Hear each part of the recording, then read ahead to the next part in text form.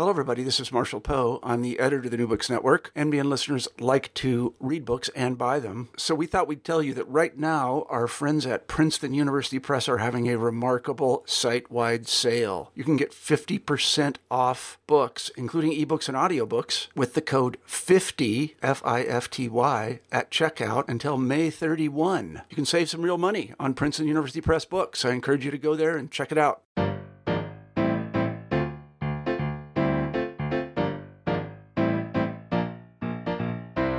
Good afternoon, everyone. This is Daniel Paris, host of the New Books in Finance channel, a channel of the New Books Network. My guest this afternoon is Professor Jim O'Toole, Emeritus Professor of Business at the University of Southern California, and the author of the just-published Enlightened Capitalist, Cautionary Tales of Business Pioneers Who Tried to Do Well by Doing Good. It was just published by HarperBusiness in 2019.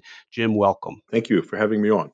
This is a very interesting book. It's a long book, but it's really a page turner of the narrating the efforts, a series of individuals over several centuries who have taken the basic model of Western capitalism, maybe not the kind of hardcore Chicago one, which has come into dominance more recently, but even softer versions, and have tried to go in a somewhat different way. And how would you describe, if you had to lump their efforts together, what are the key characteristics of these people that stand out and form the basis of this kind of ongoing argument about the fundamental nature of capitalism? Well, I think what made them unusual is that they tried to address the largest social problems of their era through enlightened business practices, and those practices served all of their constituencies, their employees, their customers, the broader society. And the issues that they took on depended a lot on their era. Obviously, the problems of Robert Owen in 1815 in Scotland are a lot different from somebody today. But the motivation to try to use your business, not through philanthropy, but through actually enlightened practices, I think is what unifies them all. But it's a matter of debate as to what enlightened means. I mean, it's hard to steer entirely clear of politics here, but it's and again, the University of Chicago model didn't necessarily exist at this time, though it comes into clear relief by the end of the book. But we're sort of in definition, even with Robert Owen in the early 19th century and the other 19th century business people that you described, they're sort of they've come to the conclusion independently that the values that they have are not necessarily and exclusively the profit maximizing values of the Chicago school, and yet they came up with that independently. And there has to be some sort of, and you point out that in some cases religious, in some cases personal, origins for this independent view. Yeah, and I think that was one of the trickiest things that I had to deal with, which was to try to discover their motivation. Because they were swimming upstream, and they were, in almost all cases, unpopular, particularly with investors, but sometimes with their competitors, sometimes with their own managers. So why would anybody put themselves in a position in which you're going to be very, very unpopular? And they all did. And so their motivations had to be very strong. But for some reason, they all believed that there were really two purposes in the business. One was an economic one, to make money, and all the companies made money while these people were running them, with the exception of one out of the 24 that I look at. But also, in addition to just making money, they also felt that they had an ethical obligation or a moral obligation to address the issues that were facing their various constituencies. So they made their jobs twice as hard, and so they're sort of my heroes because of that. I mean, they're willing to take on the world like that. Shows a tremendous amount of bravery, and in some cases, I have to admit, they were pretty quirky too, a few of them. But they were courageous people, morally courageous. Yeah, and again, I think it's about roughly, rough numbers from the sort of the pioneers, as you characterize them, into the early 20th century. Maybe half of them with some sort of religious origin, others with just their backgrounds or their personalities. The stories, your book is divided into a couple parts. The first part is called up to the beginning of the 20th century, the pioneers, and in some cases, early 20th century, that Robert Owen and the original families behind Marx and Sparks, as I refer to Mm-hmm. them, and the great stories of Levi Strauss and so forth. Um, and these people were really, as you say, swimming upstream because the 19th century and early 20th century capitalist environment, market environment was brutal and unforgiving. No Chapter 11s, no ESG, no government watchdogs. It was all the more incredible that these people chose to go the path that they did. And I'm not discrediting or diminishing the achievements of, say, the post World War II crop that you identify, but the pre-crash crop of entrepreneurs who went down this path, just tremendously brave people. Yeah. Yeah. I mean, we were dealing with Blake's era of dark satanic mills um, throughout the 19th century and even into the beginning of the 20th century. And business was really almost totally unregulated during that period of time. So anything that these people did, their competitors and investors saw, um, is wasting money. Why should you offer, excuse me, a healthy um, and safe working environment if your competitors aren't, because it's just going to give your competitors a comparative edge. And instead of mollycoddling the workers, you should pay out that money, to your investors. And so the pressures on these people were enormous because there was no expectation in society from anyone that they had to be doing this or they should be doing it, because the notion of, for example, corporate social responsibility that everybody talks about today, nobody did that, until 1940. So they were really uh, people who were just driven to do the right thing, and not just driven to do it once, but they really tried in all of their dealings and throughout their entire careers. When things got rough, these people didn't back down. Which is another absolute source of amazement and some high drama actually in the stories. High drama indeed, and I particularly encourage people to go through some of the older stories in the pioneers section. Most of us who've gone through some level of college or graduate school work will be familiar with Robert Owen. Uh, but the others are mostly unfamiliar, but they're brand names today, or were in recent memory brand names, and there's tremendous linkages to today. Uh, the Milton Hershey story. I'm a resident of Pennsylvania Mm, and involved with some nonprofit schools for underprivileged youth, and the Milton Hershey story, and the Milton Hershey Trust is as relevant today as it was 100 years ago. A friend of mine runs a soap charity in the developing world. He's met Paul Polman, so the story of William Lever and Unilever's founding is still very, very relevant. And Paul Polman, we'll get to this later, but Paul Polman's the recent CEO of Unilever, until recently CEO of Unilever's effort to run a very large, complicated ethical business in the spirit of William Lever is also incredibly fresh. Johnson and Johnson as well. So these are not just tales. Even the pioneers are not just tales from the past; they are of continuing relevance.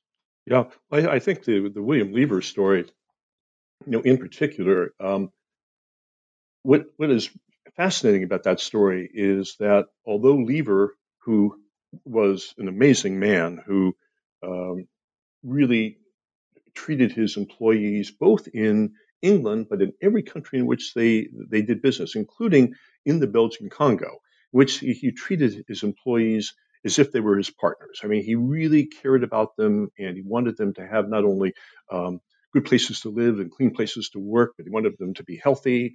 He wanted them to eat well. He wanted them to be educated. And everything went wrong for him at the end of his life, and he lost control of his company, and it just happened literally overnight. I mean, that he was on top of the world, and then there was this unusual uh, uh, set of circumstances in which suddenly his debts are called, and he's no longer running his own ship, and he died a broken man.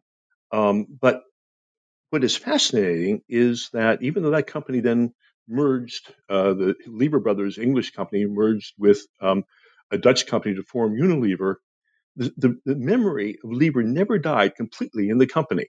And this is one of the very few exceptions that I found. And then you get a guy like Pullman coming around, um, 100 years later, saying that we lost our way 100 years ago, and we're going to go back to what that man was attempting to do. And I find that one of the most fascinating stories in the book in terms of how it has lasted, for so long, and the struggles, because now Pullman was driven out of the company recently for basically the same reasons that Lever was driven out, 100 years before that. And so, a story like that, you couldn't make it up. Well, the tension that runs through many of these accounts, and it's both for the pioneers and the golden era, and I guess it may be definitional, but it's probably worth calling out in the beginning. And you stated in the very beginning, your introduction, as to why you're focused on the Anglo-American model, and that may be just due to the stories that you have. But some of our listeners will be aware of that there's a continental European model, a stakeholder model, rather than the Anglo-American pure market model. And in who counts as your pioneers and your enlightened capitalists are generally defined as trying to make the workers' experience better. There, in later instances, it's also about environmentalism and so forth. But the main definition of enlightened, and I'm putting words in your mouth, and feel free to push back, is in regard to the workers, and that in other countries and other market contexts, and again, I have in mind specifically Germany with its Mm-hmm. the way that corporations are Germany set up with supervisory boards consisting of labor representatives for half of the board. It's that we're choosing to define, or you're choosing to define, entrepreneurs who treat their workers exceptionally well as enlightened, and that stands in contrast to the Chicago model, where employees are just a cost, and you try to manage the cost, and that's about it. Is that too much of a cartoonish statement of your approach, or is that in its essence correct? No, I think in the early days, obviously, the real problems were with the conditions of employees. But that gradually changed over time, and even William Lieber spent a lot of his time with concern for customers, and also for concern for the environment. And almost all of these people cared about the quality of the products that they were making, and having good relations with their suppliers and their dealers. So I think they all had a broader thing, but I think you're absolutely right that the focus in the early days was where the biggest problem is where, if you're Robert Owen or you're William Lever and you walk into a factory, in the 19th century, it's appalling. Right, Yeah, yeah. and Lever, so I mean, where are you going to start? You're going to start, if you're Robert Owen, getting those 5 and 6 year old kids out of the factory and into school. Um, but by the mid part of the 20th century, because of the laws that were enacted here, the factories were, after World War II, were most of the part relatively safe. There weren't any kids in them, and so the focus then changed, I think, to a broader set of questions. But the difference between the two models, back to your point, between the European model and the Anglo-American model, is really stark. Um, the I don't go into this in great detail in the book because, as you pointed out already, it's a pretty long book, and I was going to have another chapter or two on enlightened capitalism around the world, but that's maybe have to be another book. But the from the mid 1800s, the people in Germany and in France, Scandinavia, business people and economists in those countries conceived of the role of the corporation in a different way than people did who were the sons and daughters of Adam Smith. And that difference has not gone away over time, and it leads to to some really remarkable differences. And I'll give you just one really stark one. Some of the most socially enlightened companies in Europe today are owned by trusts. And what happened is that the founders set up charitable trusts, and they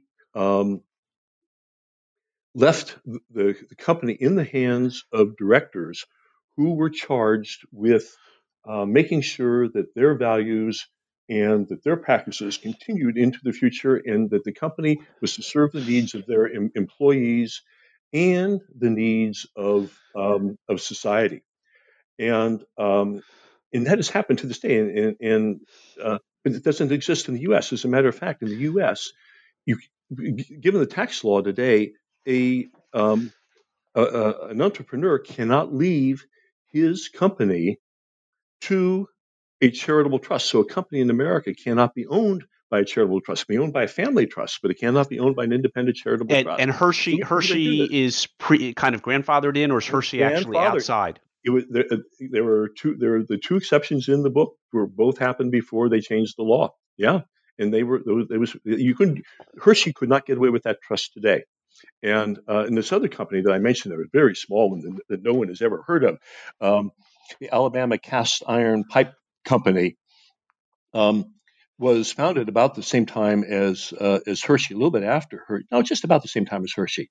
And he set up a trust of the same type, and that's been going in Birmingham, Alabama, and it has had the best record of worker safety in terms of the benefits to the employees, and also, in particular, the best record of racial relations. And they were fully integrated all through the Jim Crow era from 1900 till today, and black workers have always been treated as equal to white in that company, and it's all protected in the terms of the trust by the founder.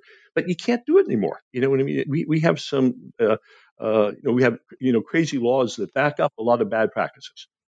And one before we get into that, because I think there are a number of central tensions running throughout this. But one other story that is unknown and worth calling out is James Lincoln and the electric manufacturing company. Can you give kind of a précis of that story, because that was really quite eye opening to understand how an arc welding company becomes just a mini gem of corporate governance and employee relations. Yeah, and it's probably one of the last places you would expect it to happen, because going back to you're talking about the University of Chicago School.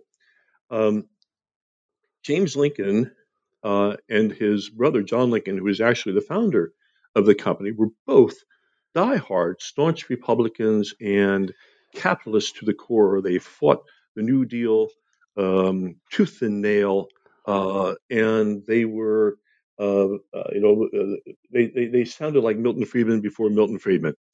Yet they believed, and I think it had a lot to do with their religious background, that businesses were places for human development, and that they had a moral responsibility to allow their workers to develop their talents to the full, and that they would allow these people, they would give them the resources not only to learn and grow on the jobs, but also to create capital themselves and to become owners of the firm, and be paid as much as they made a contribution to the firm.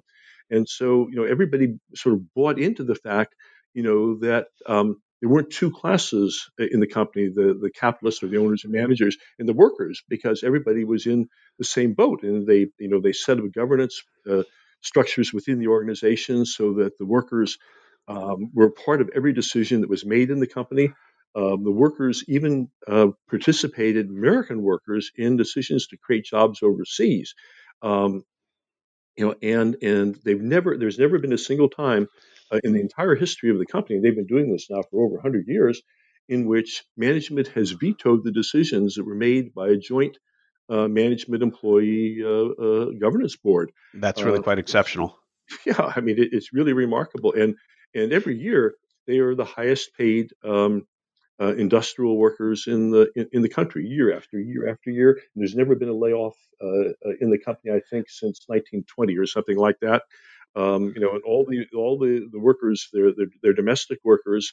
Um, have guaranteed work. They may not be that they'll work full time, but during bad times, they're able to. The company does everything they can to make sure that they're able to earn a living until recessions are over or setbacks are overcome. And one of I think the readers would appreciate understanding what many of the companies who've done who've supported that is rather than lay off workers, they cut hours. They'll go from 5 days a week to 4 days a week to 3 days a week until the storm blows over. That's not the standard practice in modern industry, but it appears to be the standard practice for these companies. Yeah, and Hershey did it with his workers during the Depression, and one of the reasons why he became such almost a folk hero in America during the Depression was that there was no depression in Hershey, Pennsylvania. Right, everybody kept their jobs.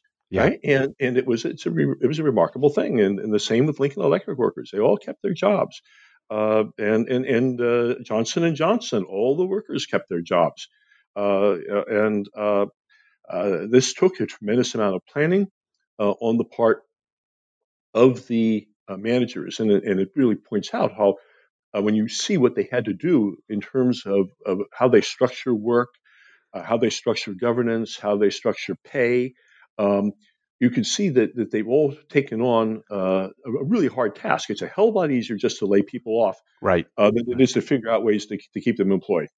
Well, let's wrap up that pioneer section. And again, its relevance to this day is quite clear. I'm just going to mention all of the brand names today that are discussed here that many people know: J.C. Penney, Unilever, Hershey, in England, John Lewis and Marks and Spencer, and then a huge American corporation, J&J, as well as now private but well-known brand Levi Strauss. So if you think that these are just small do-gooders, as it were, that didn't have some legacy to the current day, that's not the case. They're the great kind of tragedy of the book is that, as you point out, that the pioneers' efforts generally don't make it past the second or third generation. There are a few exceptions, as you've highlighted, but those brands and those businesses are still around today, in part because of the successful efforts of those pioneers. The world changes around the Depression, regulations, markets. Again, in the Anglo-American model, certainly in my line of business, I'm in the public equity business. There's pre-crash and post-crash. Actually, I would say and you mentioned 1940. There's 1933 and 1934 and 1940. Those are the big dates for regulating public companies, and post 1933, 34, and 1940.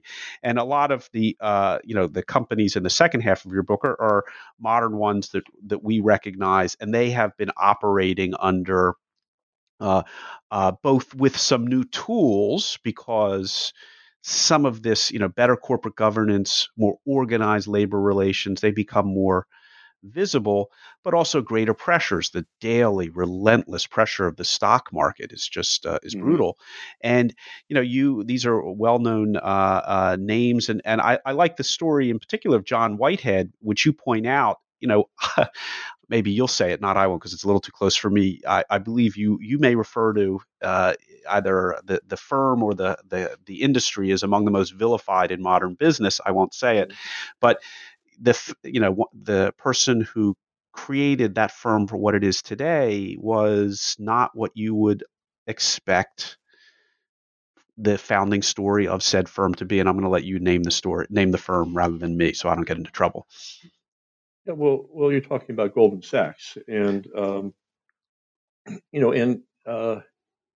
really, while they were a privately held firm, well, they were basically a partnership, a real partnership. They were governed by a code of ethics that came from the founders, who were obviously moral men, and they did dealings with people with a shake of a hand, and they understood that they were always putting the interest of their clients and their customers before their self-interest, and their customers knew that and trusted them, and therefore the company grew. And when it passed from family ownership, to professional managers, they were very lucky. The first two professional managers um, had worked with the founders, and they kept those values very much alive in the company. And and John Whitehead, when he retired from just before the company went public, when he retired, I think everybody would have said that uh, the model for integrity on Wall Street was Goldman. And indeed, everything that was ever written about the company up to that point, and everything that was ever written about Whitehead throughout his entire life, was these people were, exactly what you want from people who are running your money. This is the kind of people you're going to trust your money with, and that was all lost, so very quickly. After Whitehead left, there were a couple of people who he had nurtured and he had mentored, who were there and tried to fight the good fight for a while, but they eventually lost out. And it's a sad story. It's the only financial story that's on there, other than a very early one, um, talking about Fugger. But um, uh, it showed that it was possible in that industry, really to be ethical, and in the way he treated his customers and the way he treated his partners and his employees, it was truly remarkable. And it stands out. It's just because, as you said, the industry's fallen fairly far since. I don't know that the industry, maybe the industry hasn't fallen fairly far, but it doesn't appear that there are as many standouts as there used to be in that industry, and it's just a sad state of affairs. And I think that gets to what will be the kind of the core of the discussion as to the tensions as to why these individual efforts, um, while they keep recurring, don't become systematic, or at least have not Mm. yet. One other great story, and he passed away just as your book was going to press, is Herb Kelleher, um, and really tough Yeah. business, and yet managed somehow to create a brand that everyone likes and is content with, even though it's a business that's hard to please everyone. Yeah. Oh well, he's a remarkable man, and that they have been able to um, maintain his values, to sustain them, is really something, given that industry, because that is an industry, that's cutthroat competition, and if you make a slight mistake, you're out of business. I mean, I don't know if you were as old as me, you remember Pan Am and TWA Sure, and sure, Granite, absolutely. and Yeah, I mean, and 100 others like them that didn't last, yeah. and the few that for a while, United was run in a very admirable way, but they couldn't keep it up. And but they've been able to do it. The question um, at Southwest now is that they've had only one real succession of leadership in terms of the CEO, and the current CEO is getting ready. He's approaching retirement age, and it's going to be interesting to see what happens, because their industry has changed greatly, and they've grown, and growth has been a problem, because it's a lot easier in a small business to treat all your stakeholders well than it is in a much larger business in which you don't know any of them. You don't have any face to face contact with your employees or with your customers or with your suppliers or your dealers or anybody else. And that face to face contact makes a big difference. And that's what they sort of had. Everybody, at Southwest knew everybody else.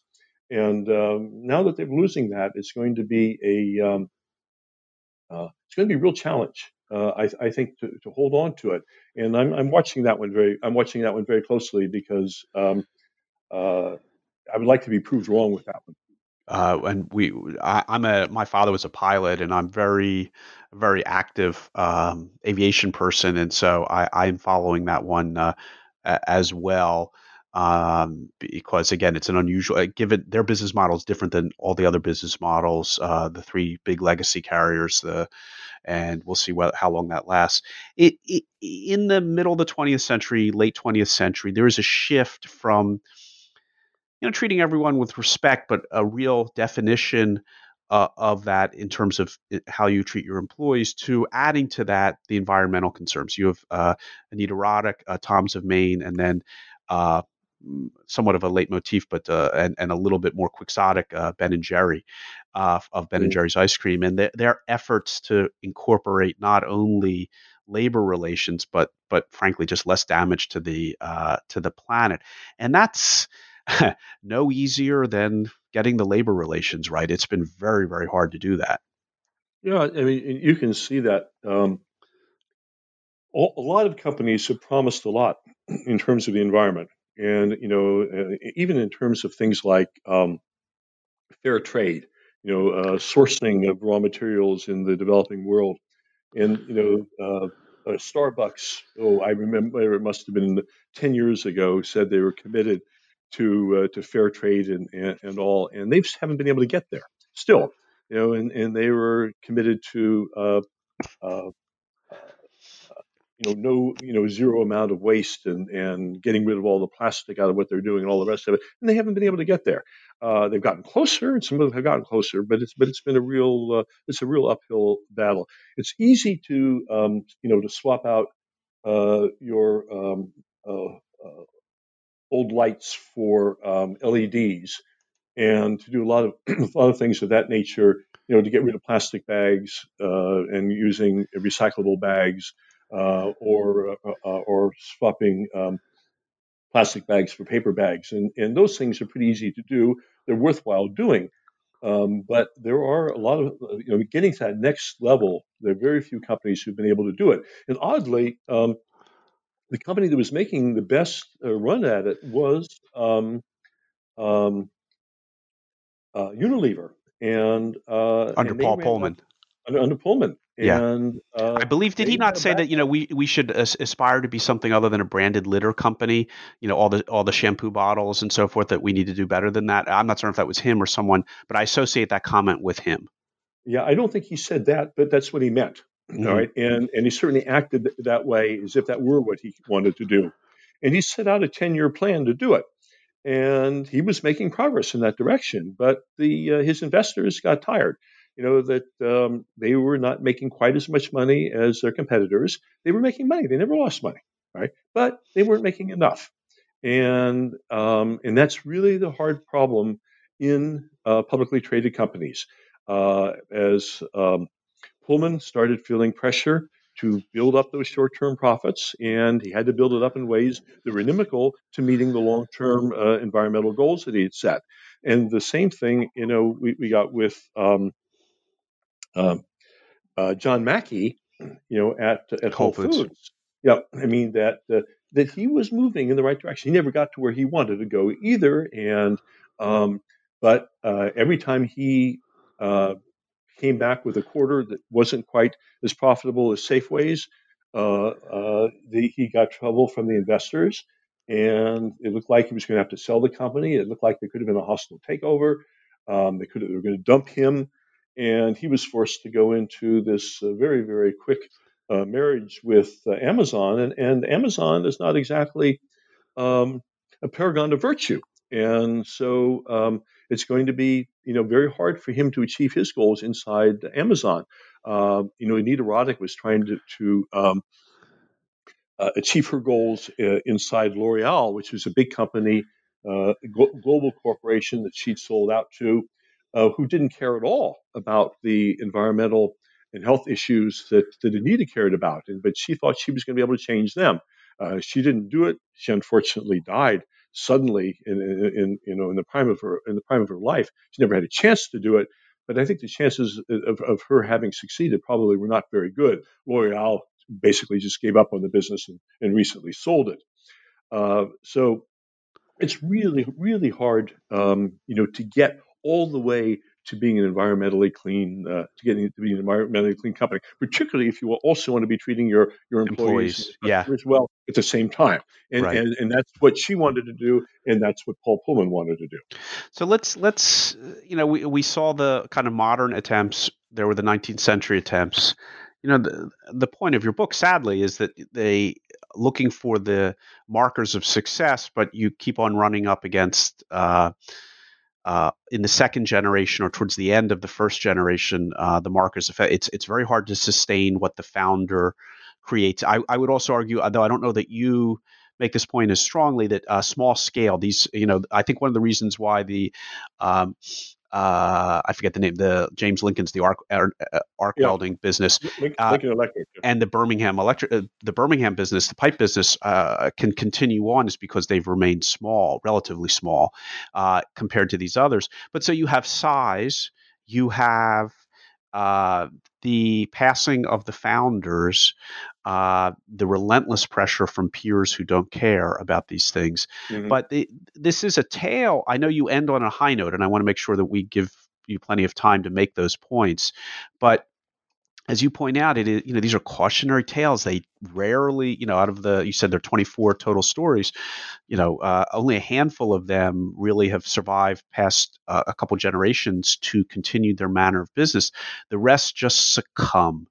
And that raises the big question, which is kind of on every page of your book, about this inherent tension between our market-based system, for better or for worse, and these people who want to do a little bit better vis-a-vis their employees or the environment, and yet after a while they just come up short. And that must be a core frustration for you as you were doing this research and writing this. Oh, it's been a core frustration for me. I'm an old guy, all right, and the first book I wrote about this sort of thing was in 1971, and I talked about some good companies that were doing interesting things for their employees. And I started teaching a year later, 2 years later, and I used a case that I had that was only 2 years old about a company that was doing remarkable things for their employees and also for the environment as well. And some of my MBA students looked into it and they said, "Well, Professor O'Toole, we checked into it and they're not doing it anymore." And I said, "It's only been 2 years and they're not doing it anymore." And so, and every damn time I've gotten a case over these years for my students to get them all excited, when we look back, we find out that, that was then. And so, it has been a terribly frustrating thing for me. And I've tried not to get discouraged. I try not to discourage my students because I want them to go out and to do the right things, and I honestly believe that it can be done. But to sort of get to the bottom line of the book, where I am particularly pessimistic is the ability to do it in large publicly traded corporations. I think that there are very few exceptions there. It's really hard to do it there, but in privately held companies, family-owned companies, employee-owned companies.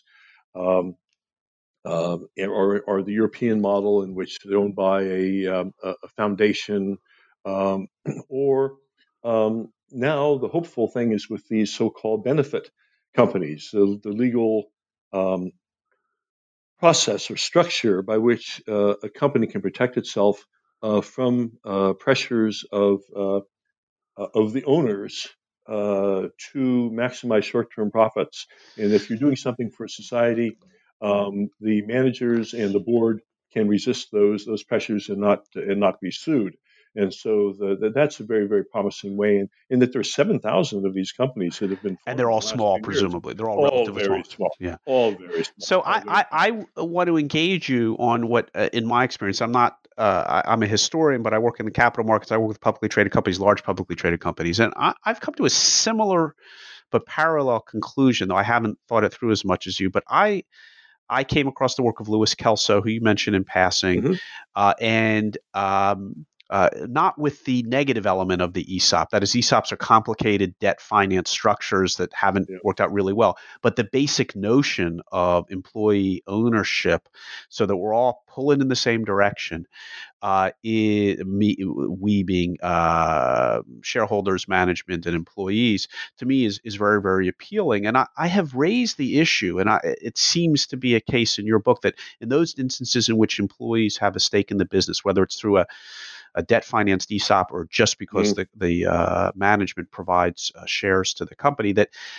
it works out better for a while. It still goes south at the end, but it works out better for a while. And I have often ask the companies that I engage with, the Verizons of this world and the Coca-Colas of this world, why more of their employees don't own shares, collect the dividends.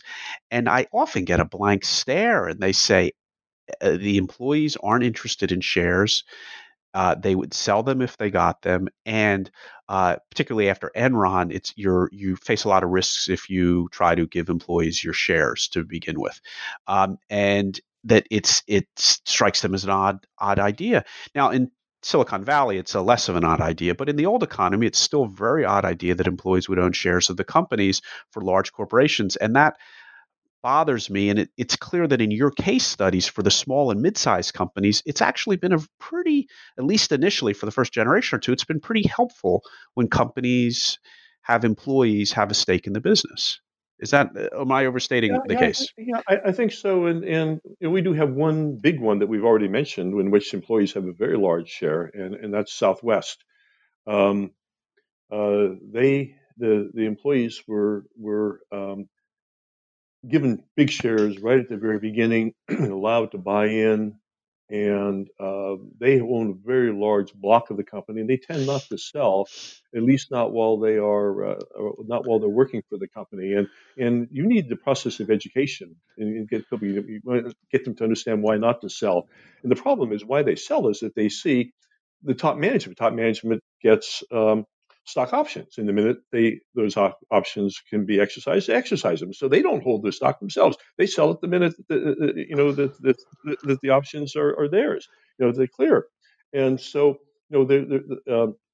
except for the founders who have very, very large original shares, in these companies, top managers in these companies, aren't really shareholders. They have got a lot of shares, but they're stock options, This and is one that's of a the lot reasons different why thing. I've been encouraging and encouraged by a shift. And I operate in the dividend world. And if the company's shares pay a dividend, there's less reason to sell it right away. And dividend paying companies tend to use restricted shares rather than options, where it's the technology companies that use options because their shares don't have dividends. This is still a very difficult proposition. It's marginally easier if the company pays a dividend. The employees can see a cash stream associated with their Yeah. share ownership, and the managers tend to get restricted stock units as opposed to options. They don't. They keep them because they get the dividends. Even the managers. But I grant you again your basic point that the executive suite's behavior does not encourage employees to behave in terms of long-term ownership of the company when the senior executives themselves don't behave that way. Yep. Yep. Right. So Well, it is a tale of many efforts and few successes. Nevertheless, you end on an optimistic note, pointing out 5 or 6 different characteristics, emerging characteristics. So we could say we have the 19th century phase that goes up to 1940, really 1933, 34, 40. We have the post-war phase, the post Depression and World War II phase of companies that you describe, and I don't know if we're at a turning point or not, but you do identify these reasons to be cautiously optimistic about trends that you think might be leading in a more stewardship direction, and that was good to end on. Frankly, how would you do you want to summarize some of those developments?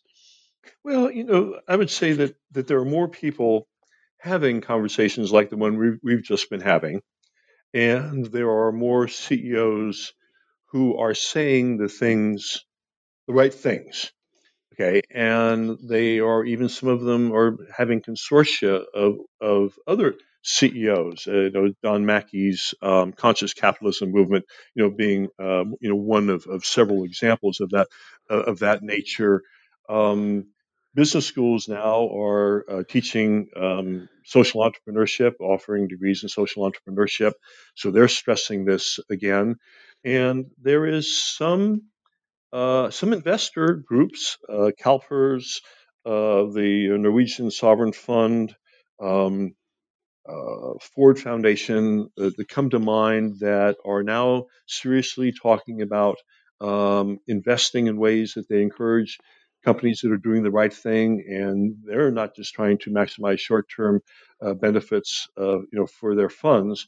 And so, all those things taken together, plus the existence of these, which I haven't mentioned, the B corporations, which is a certification. About 3,500 companies have been certified that they're really doing all the things that the enlightened capitalists did, and they're getting a real certification for that. These are all small companies too, but the more companies are going after that certification, and a couple of companies that are owned, that are divisions of major publicly traded companies are getting B certified. For example, the Ben and Jerry division um, of Unilever. Mm-hmm. So Mm-hmm. those things are promising. So I haven't given up. Like I said, I've been looking at this stuff for nearly 50 years, and I've remained optimistic throughout the whole time. And young people, I must say that in my business school class, the last ones that I did at USC, there was a core. It wasn't the majority of business school students, but there was a significant minority of those students who really seemed committed, to wanted to behave virtuously, in their careers. And you think, and they think, and you, based on your 50-year experience, that it can be done within the basic market framework. I mean, your book shows that it can be, but that in the current political environment, we have a presidential election, highly politicized. They all are a highly ideologically charged political environment currently in an presidential election coming up, in which people have been, and will be calling into question the basic system, not just the details of the system. Yeah. Well, I'm trying. I honestly have tried not to talk about politics in this that political thing. I don't. Nobody knows where that's going to go. All right. There are a lot of wild cards, and that is a wild card, and I admit that it does change a lot of things. But I do think that what you're seeing with the social entrepreneurship movement and with the B certified company movement, with the benefit company movement, is a lot of young people who would have gone to work, for General Electric, are now saying, no, I'm going to start a small business.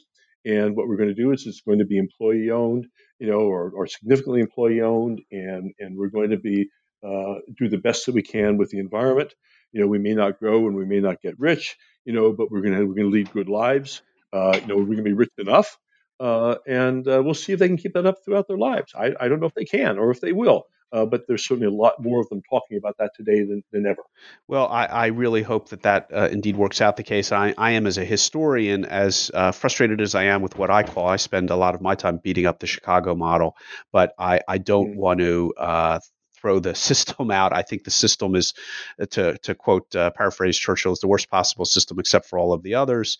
And it is indeed these incremental efforts over time that make it workable. And unlike other state-directed systems, the market system and capitalism has been open to improvement and suggestion and alternatives, which your book narrates that really, really well. So, I think your budding students and the trends that you call out at the final part of your book are encouraging for all of us. I agree with you 100% on your sentiment. The book is The Enlightened Capitalist: Cautionary Tales of Business Pioneers Who Tried to Do Well by Doing Good. The author is James O'Toole. Thank you, Jim, for speaking with us. The book is just out from HarperBusiness. I do encourage everyone to get a copy. It is the biographies of these individuals who tried to make a difference will not only enlighten, but also encourage people in business. I certainly felt that way. So, Jim, thank you so much for speaking with me today. Thank you.